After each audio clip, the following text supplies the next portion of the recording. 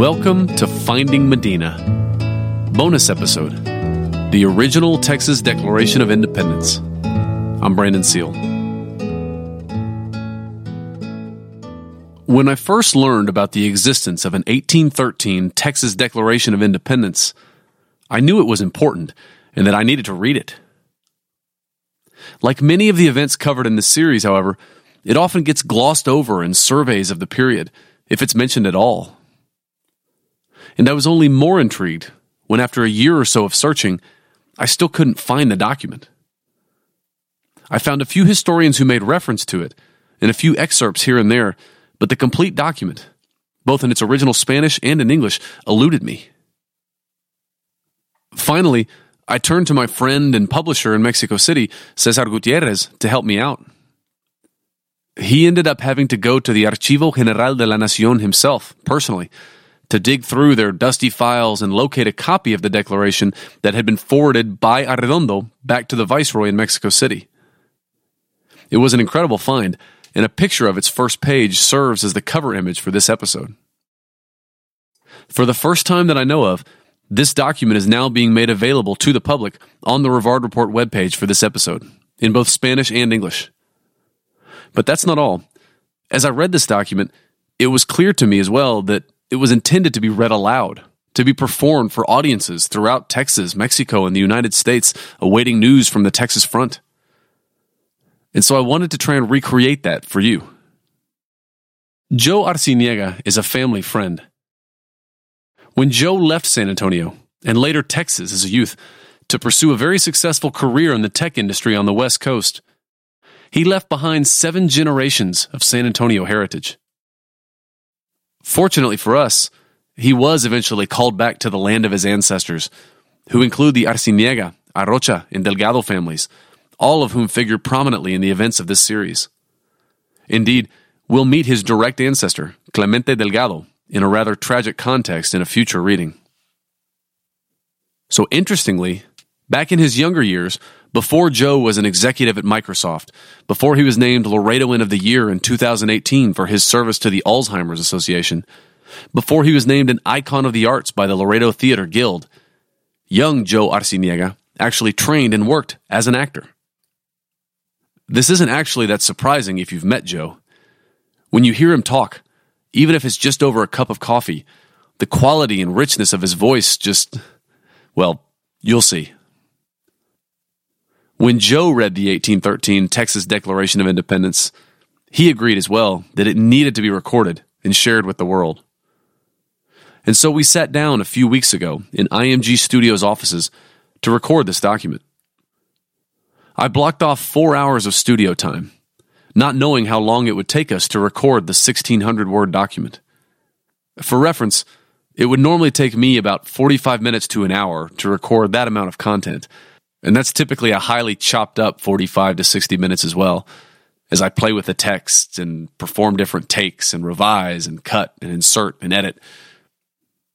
Well, Joe had reread the 1813 Declaration so many times and internalized its spirit so deeply that he ripped out the entire document in about 15 minutes over the course of only 3 uninterrupted takes.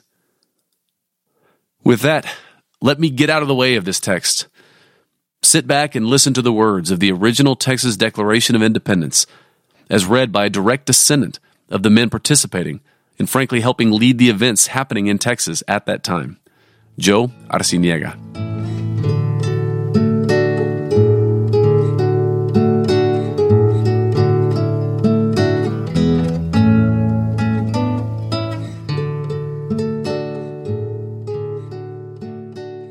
We, the people of the province of Texas, swearing by the Supreme Judge of the universe, the rightness of our intentions, declare that the binds that have held us beneath the domination of European Spain are forever broken.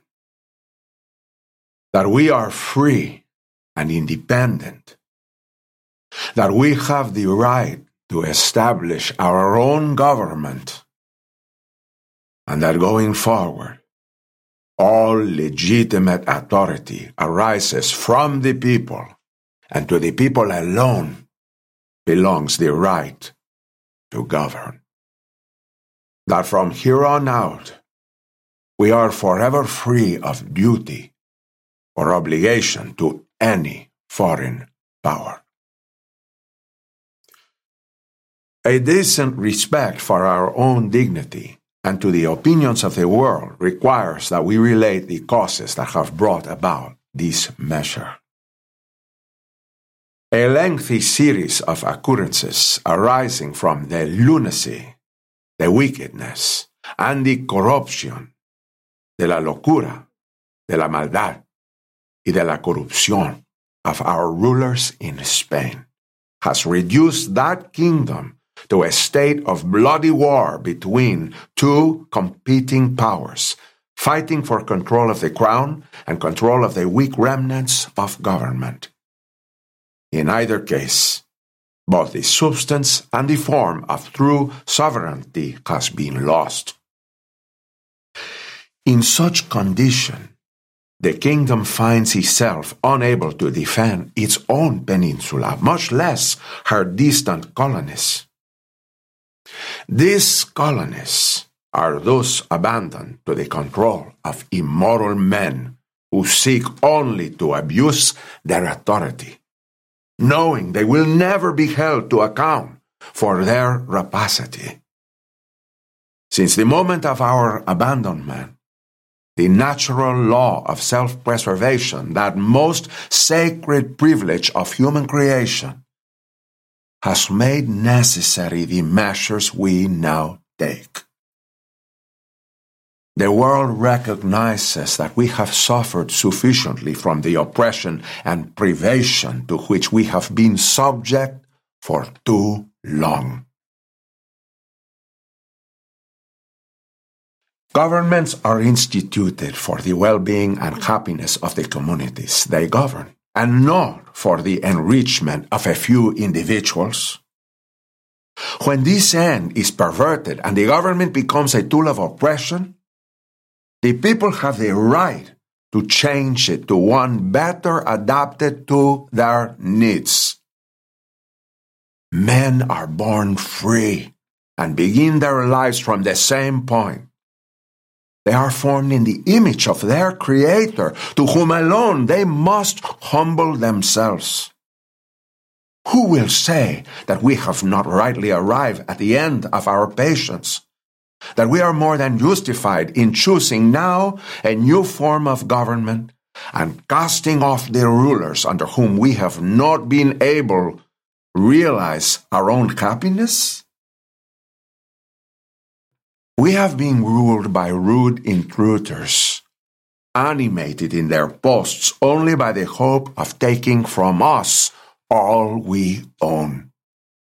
We have been denied all form of participation in national and municipal affairs.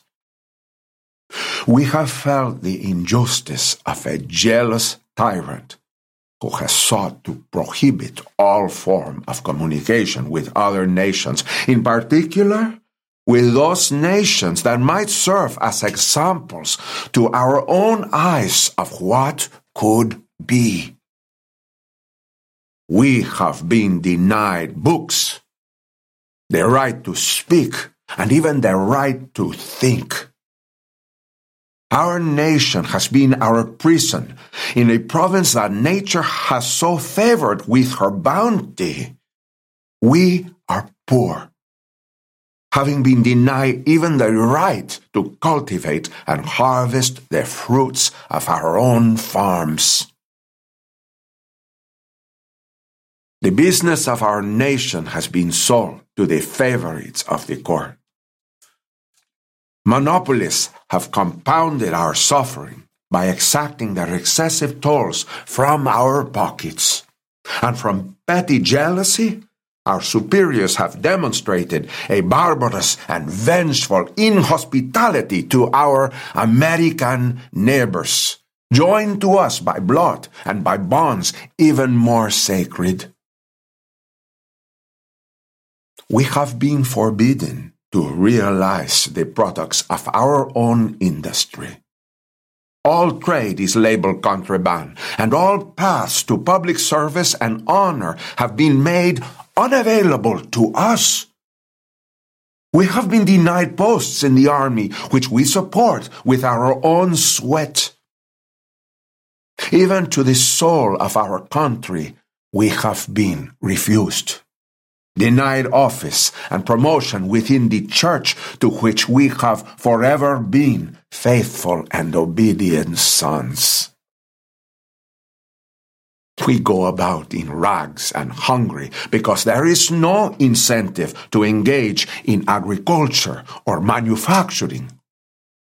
The government monopolies and requirements to use a stamped paper only add to the list of abuses and iniquities encouraged by our own infamous government. For far less did the people of the United States shake off the yoke of tyranny and declare their independence. And the result has been prosperity and their current splendor. Our laws, by contrast, are derived from a century of corruption and a time of even greater despotism than that of the Roman Empire, placed into effect by corrupt tribunals. Justice is sold openly. A criminal proceeding goes on for half as long as a human life. Individuals are frequently arrested on frivolous charges, denunciations, and suspect loss, whereafter they end up forgotten in the darkness of their jail cells. An extended sleep and a state of indifference is natural after such long suffering. Yet it has left us numb, and we remain humbled and prostrate before our government, reduced so far below our condition that we dare not even think of trying to improve our lot. And on top of it, we find our own Spanish king overthrown. We saw what happened to our homeland, assaulted on the one hand by a powerful empire, seduced on the other hand, in spite of her weakness, into a destructive war of defense. We went along, forgetting our past suffering, the innumerable offenses, the unjust and unfair calumnies. We were so absorbed by our attachment to our homeland that we ran to the assistance of our capital like faithful and submissive vassals. And in return for our loyal services, a tyrant thirsty for human blood and distinguished only by his lack of distinction in his home country, was sent among us. He combined cruel action with insatiable greed. He heightened the oppression of the state, and such was his cunning that he was able to deceive us for some time, convincing us that a new parliament would respect our rights and address our grievances, and that our representatives would be received in the capital. Yet time has shown the falseness of these promises.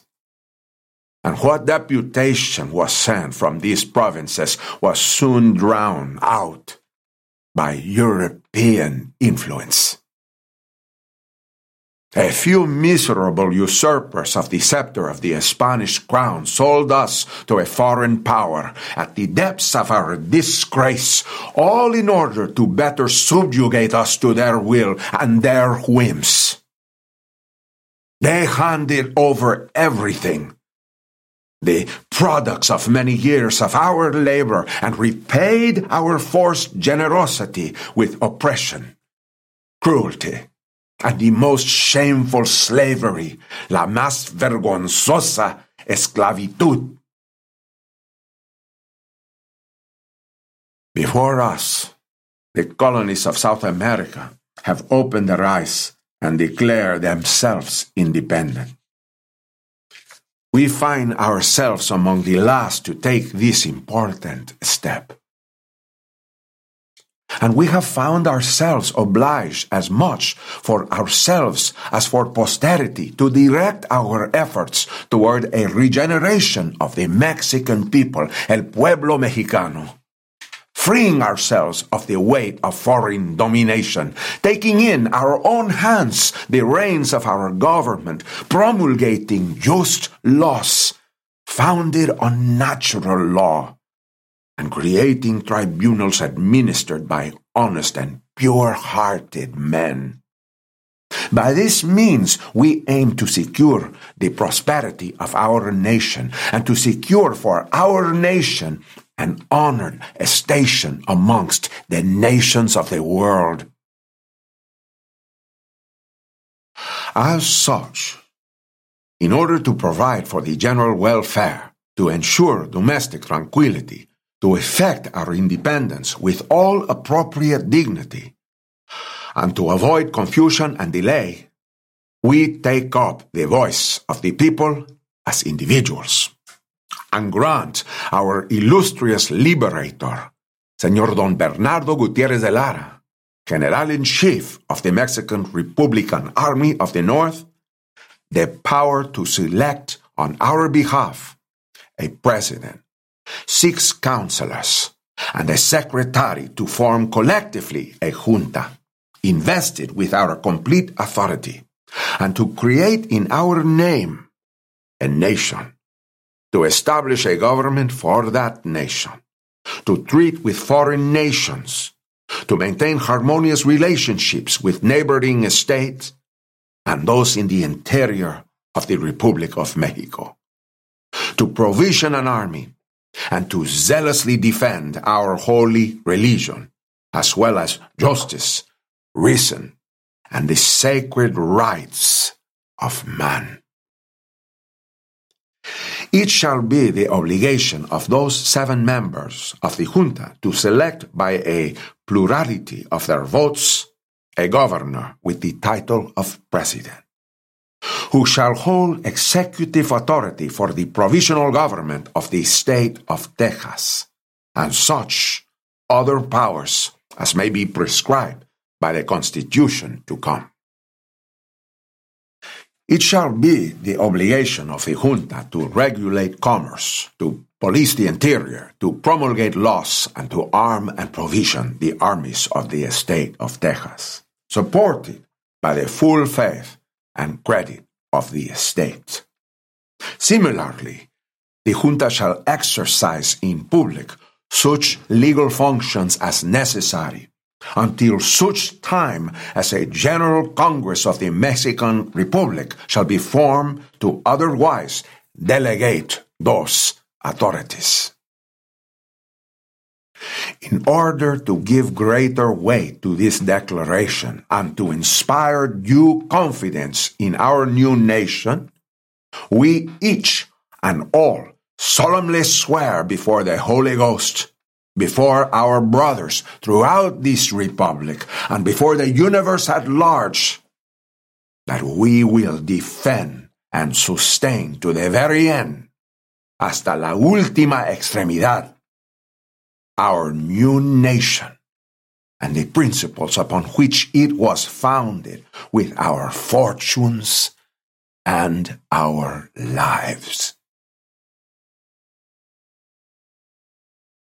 San Antonio de Béjar, 6 de abril de 1813, the 3rd year of our Mexican independence.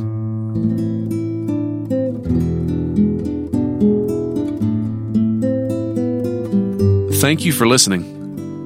Make sure to check out the webpage associated with this podcast on the Rivard Report at rivardreport.com. And please, continue to leave your comments or questions for the community to see what new information we can bring out into the light about the Battle of Medina, especially if you have information that we don't. Also, go to iTunes, Stitcher, SoundCloud, or wherever you get your podcasts and subscribe and leave us a review. Because if everyone who listened to this series left a review, it would launch these important historical events to the top of the charts. A special thanks this episode to my friends Heather and James Chandler at IMG Studios here in San Antonio for helping us record Joe's reading. Editing for this episode was performed by Susana Canseco. Sound engineering by Stephen Bennett. A special thanks to my friend George Gaitan for letting us use his music on this series. You can find out more about him at georgegaitan.tripod.com. Thanks to my SWCA research buddies, Crystal Allgood, Rob Lakowitz, and Zachary Overfield, as well as to former San Antonio City archaeologist Kay Hines. Thanks to Brian Stauffer, our unofficial Old Spanish document transcriber, to Samantha Alanis, our cartographer-in-chief, to Cesar Gutierrez, our unofficial Archivo General de la Nación researcher, and to UTSA's Dean of Libraries, Dean Hendricks, our all-other document finder. And for more information about our podcast and other projects, check out www.brandonseal.com.